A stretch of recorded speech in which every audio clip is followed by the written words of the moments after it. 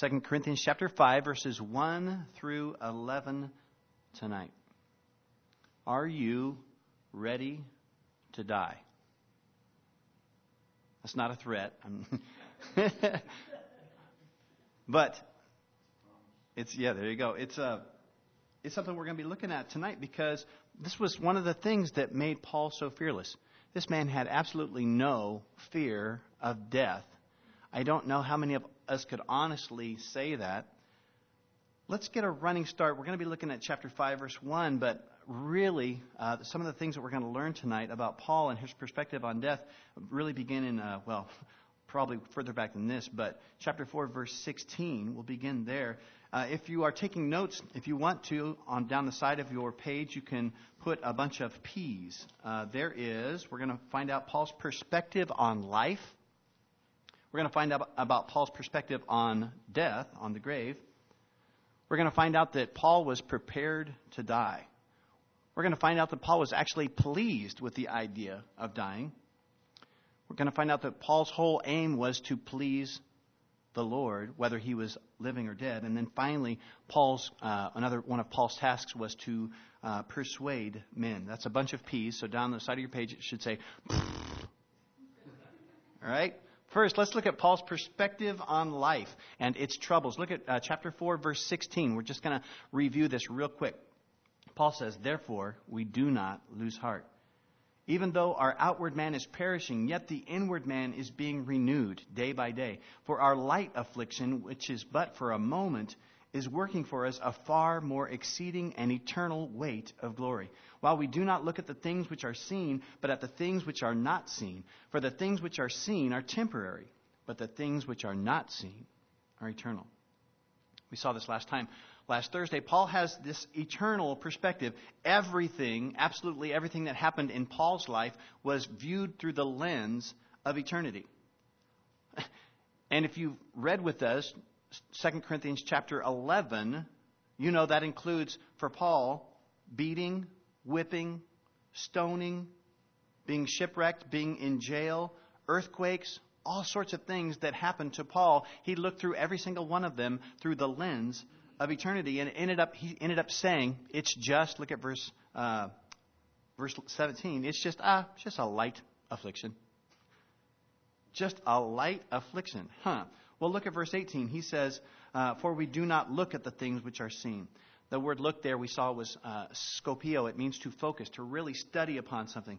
Paul didn't focus on the brutal circumstances that he saw in his own life, but on the glory that was awaiting him in eternity.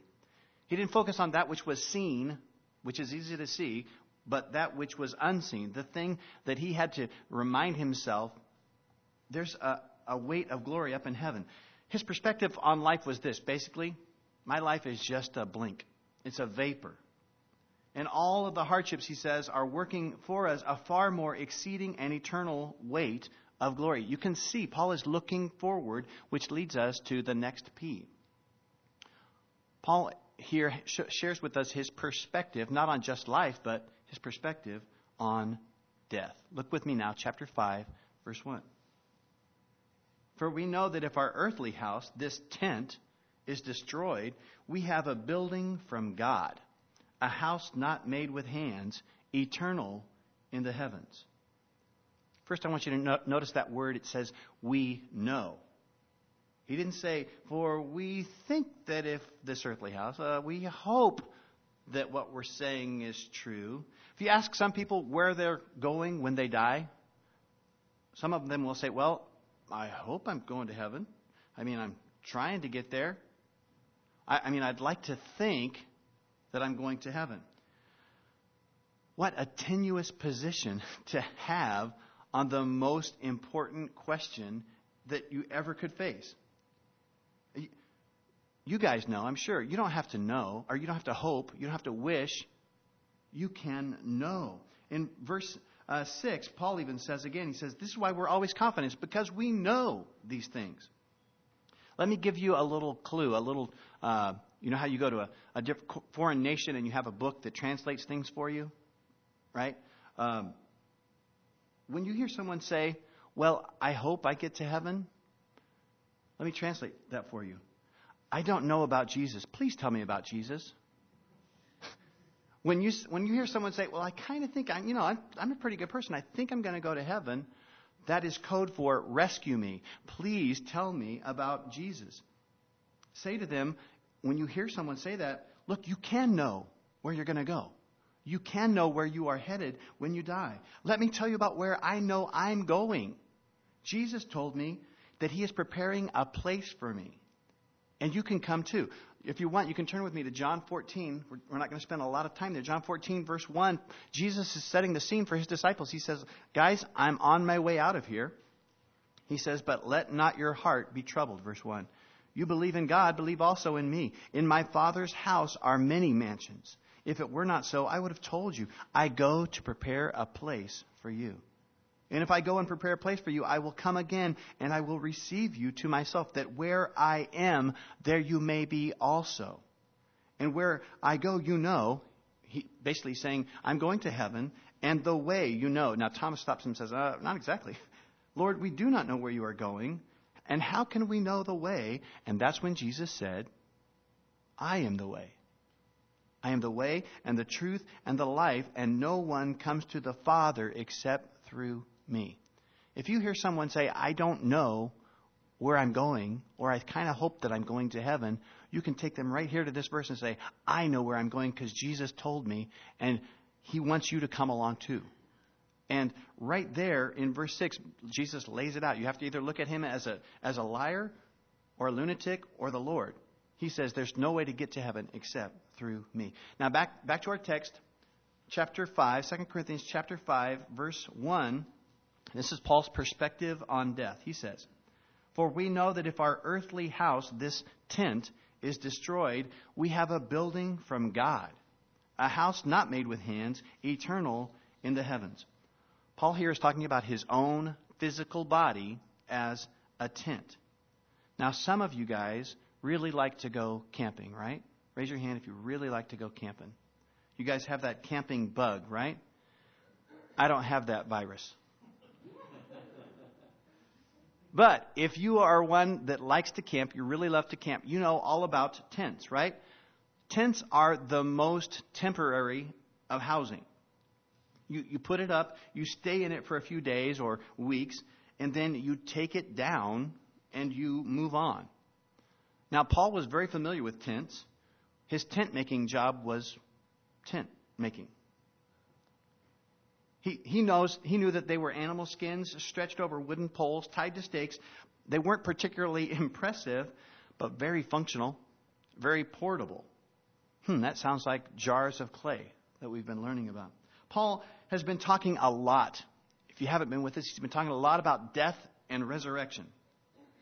And what a better picture of Paul's body and his ministry, for that matter. Paul would pop up in one town, pitch his tent there, and then the winds of opposition and persecution would blow and bring that tent down. Paul's tent, his body, would be brought low through stoning, whipping, beating. Sometimes his tent would actually end up underground in a dungeon. Yet Paul was a pop tent. He was a pop-up tent. He just kept popping up. He was a pop-up camper. You could whip this guy and he'd pop back up. You could beat him. He'd pop back up. You could stone him. He would pop up. You could put him in jail. There could be an earthquake. He would pop up somewhere else in the city. You could run him out of town. He would pop up in the next town. Now, again, quick survey. How many of you really, really like camping in tents? Raise your hand. You guys, come on, raise them up high. Really like them. All right, there you go. Leave them up here, because I'm gonna weed out the real campers here. Ready?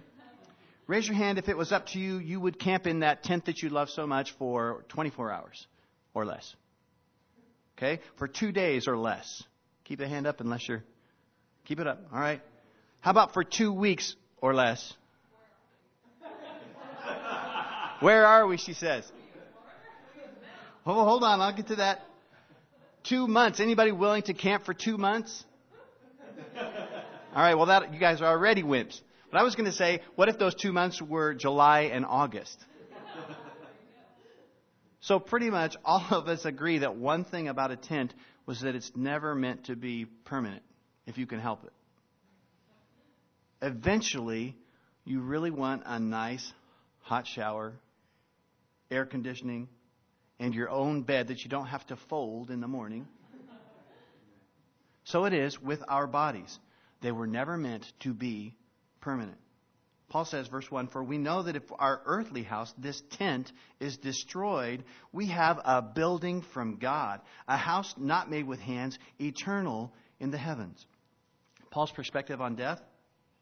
Look, when this tent that I'm in finally comes down for the last time, and there's no more popping back up, when this tent is finally disassembled for the last time, I know what's waiting for me.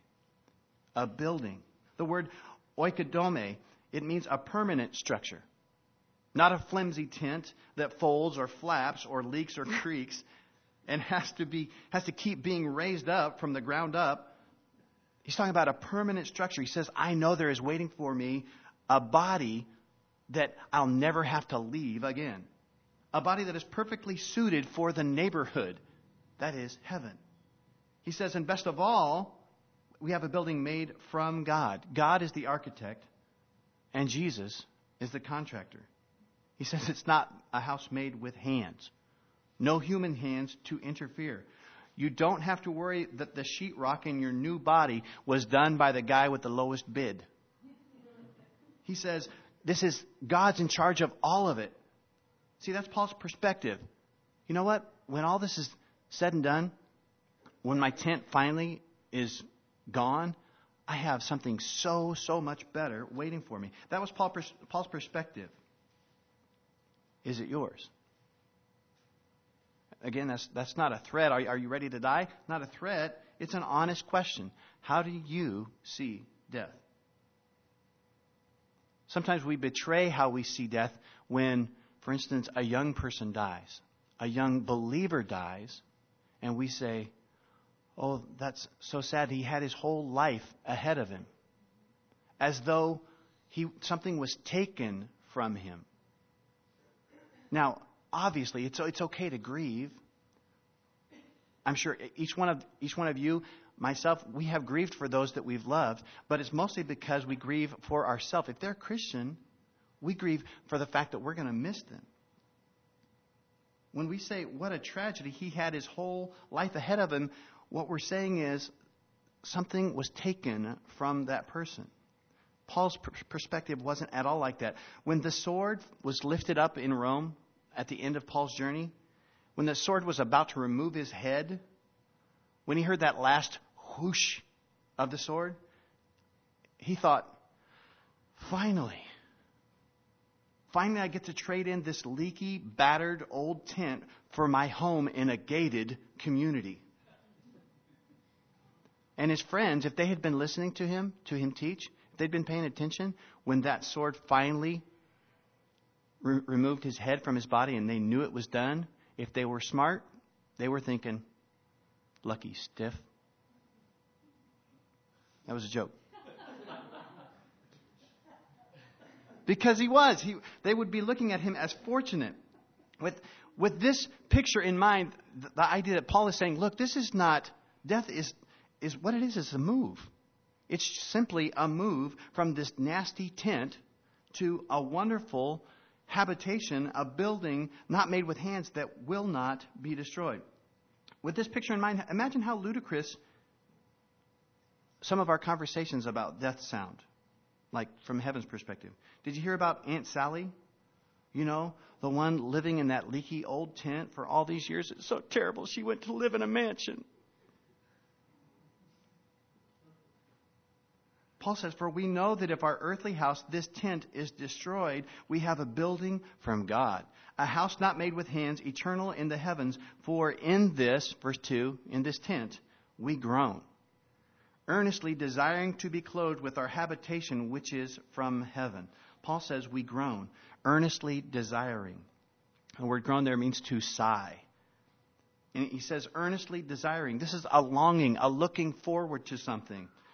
If you don't know how to illustrate this, your kids illustrate this for you every time you go on a long trip.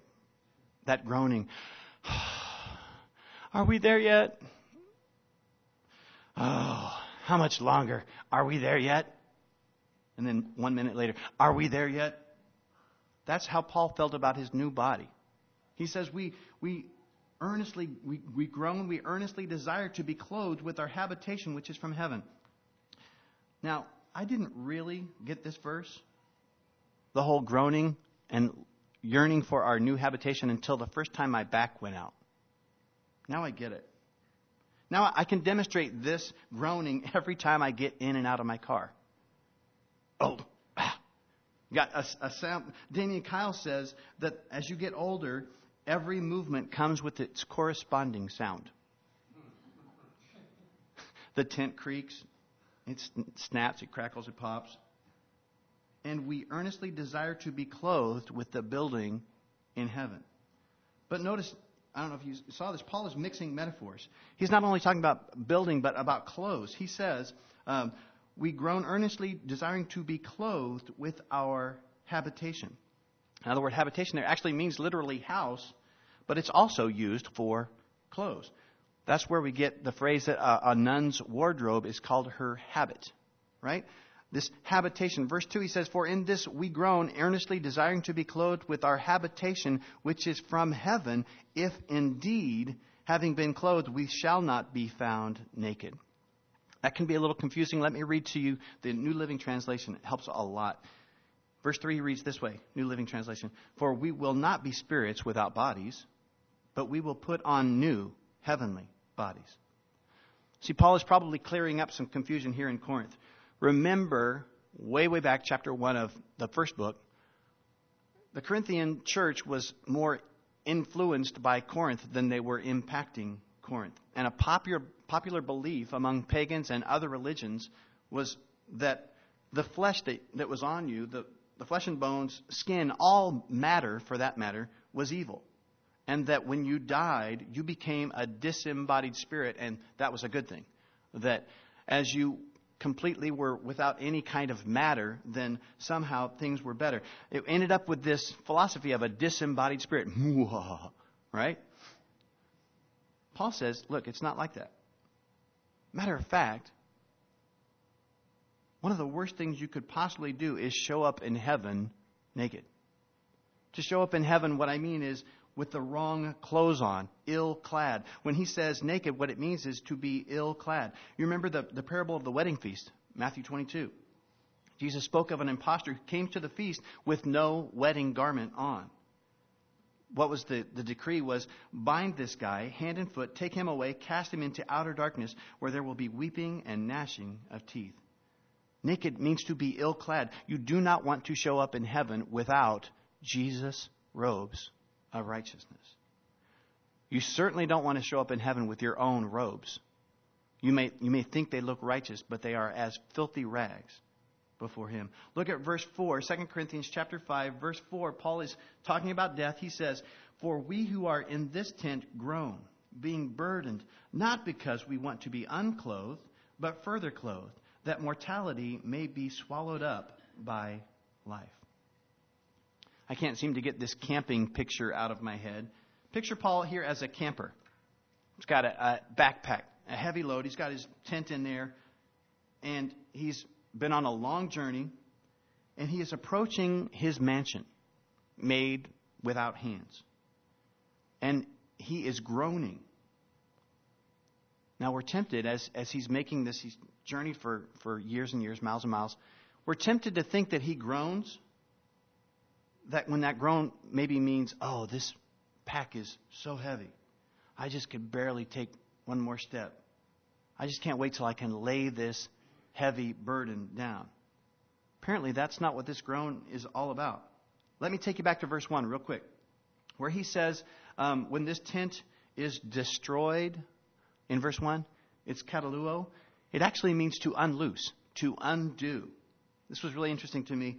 It's used, this is straight from the concordance. This word is used of travelers when they halt on a journey, when they stop to lodge. It says the figurative expression originated in the circumstance that to put up for the night, they would unloose the straps and the packs on the ox or the donkey, and they would take stuff off. And it says, actually, more correctly, this was used when they untied, they had the traveler's garments, someone who was traveling, he untied the garments off of this beast so that he could wear these new clothes. Now, I hope you're following me here. I'm not a camper, again, but I think I get this. The reason Paul is groaning is not so much of the burden of this life, but because of the overwhelming glory of the next. He's like a camper that walks up to his mansion and says, you know what, I can't wait to get out of these smelly, sweaty, ratty clothes and get a good, hot shower and into my exquisitely tailored new clothes. Do you get it? Paul isn't just about escaping the burden. Sometimes it takes for us these great burdens for us to finally say, Lord, come quickly. These really tough circumstances for us to finally say that. For Paul, it wasn't necessarily just about getting rid of the burden. What about for you? What about for me? See, there are two kinds of groans on a journey. You can groan because you're saying, I can't wait for it to end. It's just, please let it end. Or there's the groan which is, I can't wait to get there. Paul's was the latter. Paul's was fueled by the desire for a homecoming, a joyous meeting. And notice something else about Paul's perspective. I love this. Death is not about losing something. It's about getting something more. Do you see that? Verse 4, he says, for we who are in this tent groan, being burdened, not because we want to be unclothed, but further clothed. Christian, death is not about subtraction for you. If you know the Lord, it's not about losing stuff, losing things. It's about addition. So much so that look at what he says at the end of verse 4. He says, but further clothed that mortality may be swallowed up by life. Man, that's an amazing picture. He says that death may be swallowed up by life. That word life, we've seen it a lot lately. When Paul said, back in chapter 4, he said, sometimes we need to die that the life of Jesus may be manifest in us. That word is Zoe, is life. It's the abundant life. It means life abundant, full of vitality and vigor, real and genuine, an active life. I don't know if you see this, but Paul's perspective is completely, absolutely turned around from the world's. See, for most of the world, the grave, listen, the grave is a small plot of land where death opens up and it swallows up your loved ones. And then eventually, it swallows up you. Listen to Paul's perspective. For Paul, the grave is where all the dying that I've done in this life, all the death that I've seen, all of it is swallowed up in abundant life. Do you get it? For the world, the grave is where death swallows up the living. But for Paul, the grave is where life swallows up death. I hope you're understanding this. Paul looks at this as like abundant life opens wide and swallows death and divorce and autism and financial worries and cancer and parenting worries. Abundant life opens up wide and swallows up mortality. And I get a funny picture of the abundant life swallowing all this up and with one last burp, it's gone. Mortality is gone. All of that stuff is completely gone, and what is left is abundant life. Paul saw death as just a meal for the abundant life in eternity. How do you see things? Do you see the grave as waiting to just swallow up your life? Or do you see the abundant life preparing to swallow up the grave? One thing for sure is very clear to me, Paul was prepared for death. How did he get that way? We've seen Paul's perspective on life. We've seen his perspective on death. Now, how was it that Paul got so prepared for death? Look at verse 5. Now, he who has prepared us for this very thing is God, who also has given us the Spirit as a guarantee. Lisa mentioned to me yesterday that this verse, chapter 5, verse 5, is sometimes quoted out of context at like a commissioning service. When you send out a missionary, sometimes they will say, God has prepared you for this very thing, to go to Managua or Peru. And not that that's not true, but it's out of context here. The very thing Paul is talking about that God has prepared him for is death. How do you get this kind of perspective on death and life? How do you get to be as brave as Paul? How do you get to enjoy life on the razor's edge of death? Maybe you know someone who's facing death. How could you ever help them to be prepared for death? Well, chapter 5, verse 5 is a great place to start. He who has prepared us for this very thing is God. They need to know God. God will prepare them for this very thing. If any of you are facing death, God will prepare you for this very thing. Who has also given us the Spirit, it says, as a guarantee. We've seen that before. The word guarantee is arabone. It means a down payment. Like if you're serious about purchasing something, you put down earnest money, they call it. It means that you are earnest. You're serious about buying this. For instance, if you were to sell your car, say, I want to sell this for $5,000. Some guy shows up. He says, I love this car. I got $5,000 in the bank and I can be back in 2 hours, but I don't have it right now. Will you please hold this for me? Please, here's $200 in my wallet. I will give you this money if you'll hold this for 2 hours. That is earnest money. That's so that you can say, okay, well, I guess this guy, $200. If he doesn't come back in 2 hours, it's mine. I guess he's pretty serious. That's a down payment. Paul says our down payment, our guarantee that God is serious about this transaction, that he will come back and complete this transaction, is the Holy Spirit. The Spirit within you is God's down payment, that he will complete this transaction. Interesting, that word arabone is still used apparently in Greece today. It's used for an engagement ring. Well, that's interesting. We are called the bride of Christ. We know that one day he is returning for his bride, and we have been given the Holy Spirit as just a down payment, just a tiny taste of what lies before us. That means that all of the joy that you feel when you worship, all the cleansing that you experience when you confess, all the freedom that you are beginning to taste in Jesus, the glory when we worship, all of that stuff is just a tiny taste prepared for the bride of Christ. You get it? So, we've seen Paul's perspective on life, his perspective on death. We've seen that he's definitely prepared to die. Next, we're going to see Paul so much is prepared to die, he would even be pleased to die. Look at verse 6. He says, so we are always confident, knowing that while we are at home in the body, we are absent from the Lord. For we walk by faith, not by sight. We are confident, yes, well pleased, rather, to be absent from the body and to be present with the Lord. First, notice that word confident. It's therio. It means to be of good courage, of good cheer. Again, you look at Paul, you're like, how could this guy be of such good courage? How could he be cheerful in all of these circumstances? It was because of his perspective. He says, knowing that while we are at home in the body, the word is endemio, and in the body we are absent, that word is ektemio. So when he says at home in the body, he means living at home. And when he says absent, the word means to live abroad. It means to be separated, but not permanently, right?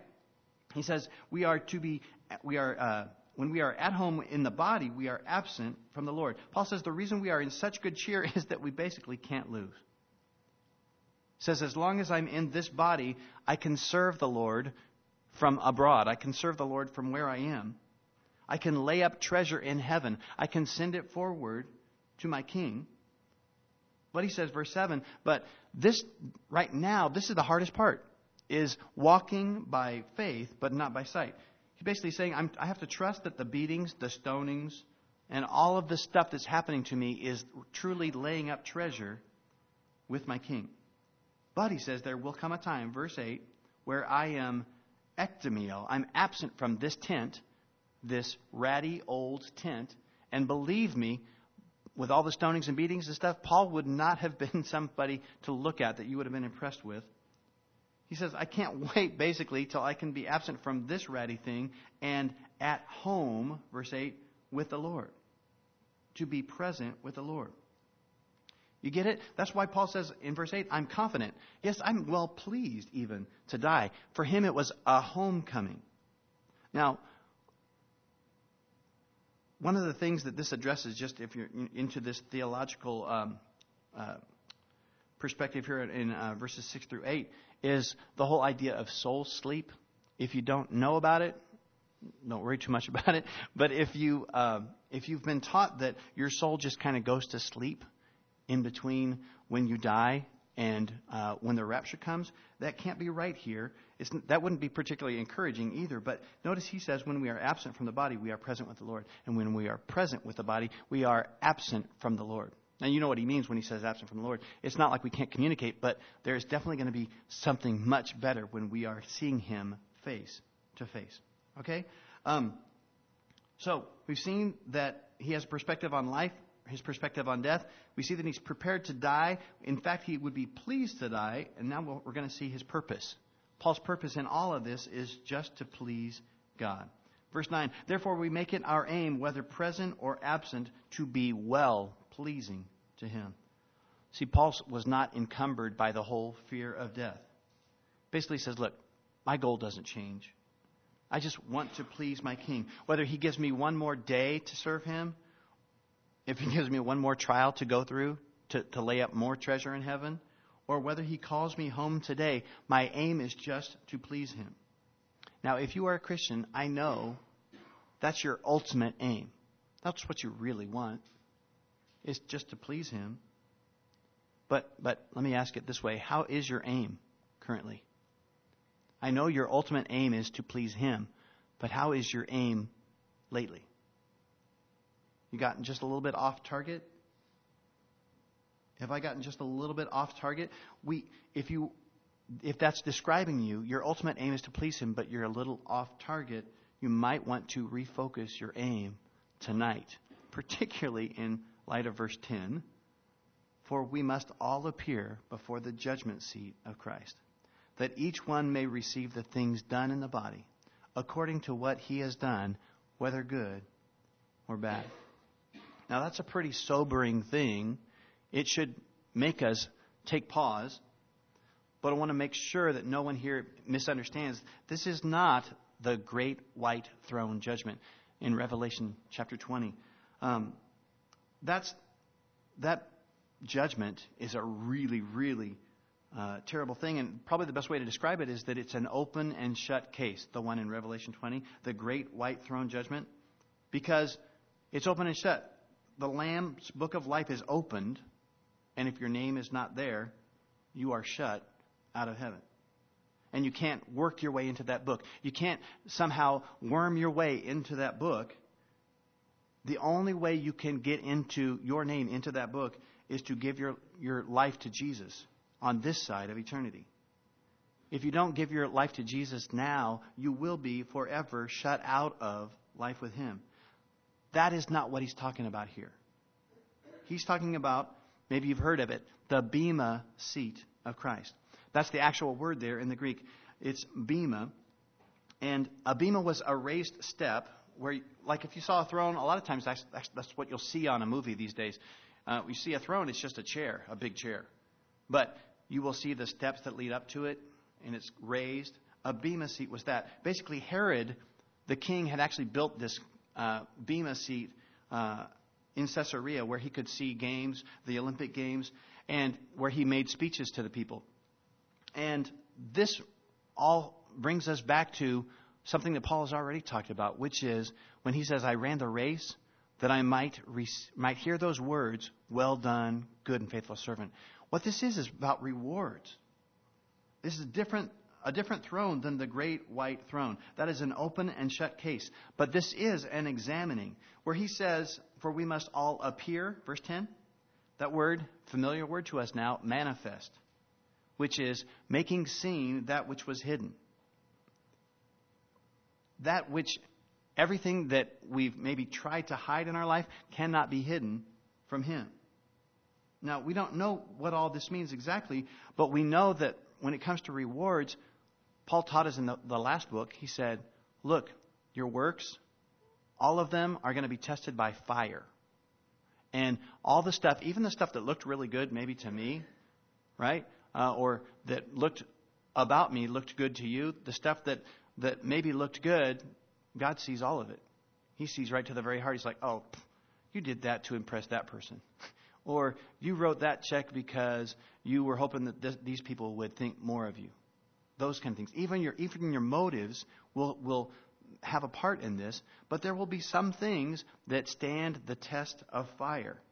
The stuff that after the wood, hay, and stubble is all burned away, the stuff that remains is your reward. Now, again, I want to make sure you understand, Jesus has covered every sin in his blood. His blood makes us white as snow. Matter of fact, if it'll help you, look down at verse 21. It says, for he made him who knew no sin to be sin for us, that we might become the righteousness of God in him.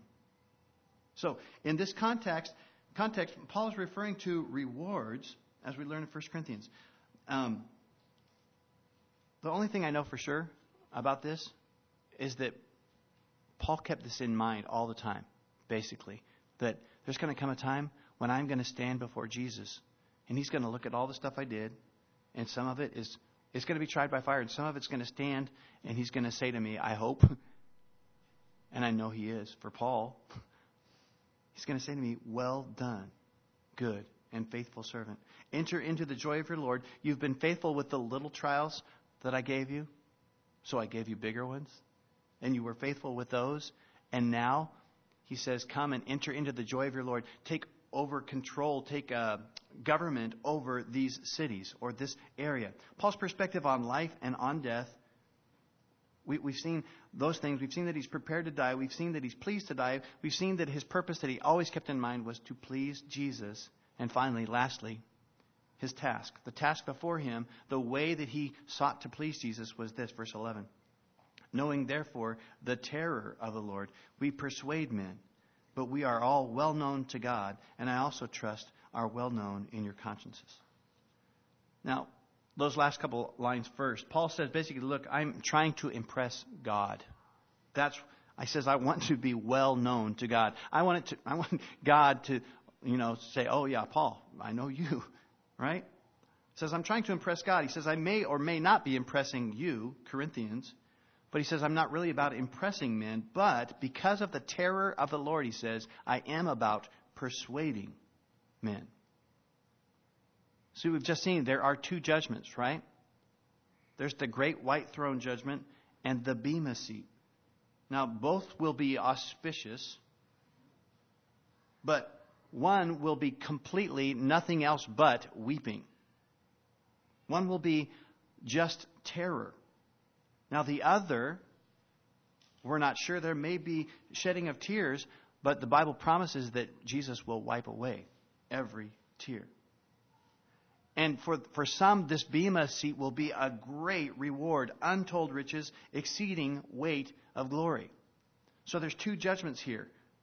One of them is really, really horrible, really terrible, filled with terror. Knowing this, Paul says, because of that, we persuade men. There's just one king. His name is Jesus. But there are two thrones of judgment, if you will. And there are two destinations. And all travel arrangements must be made this side of eternity. Paul says, that's why I persuade men. Maybe you guys heard the story about the man who sent a floral arrangement to celebrate the launch of a good friend's new business. And when the sender got to this grand opening celebration, he was shocked to find his flower basket with a card that read, with deep sympathy. He was really mad, so he called the florist right away and complained about the mix-up. And the florist said, hey, it could be worse. Somewhere today there's a funeral with flowers that say, good luck in your new location.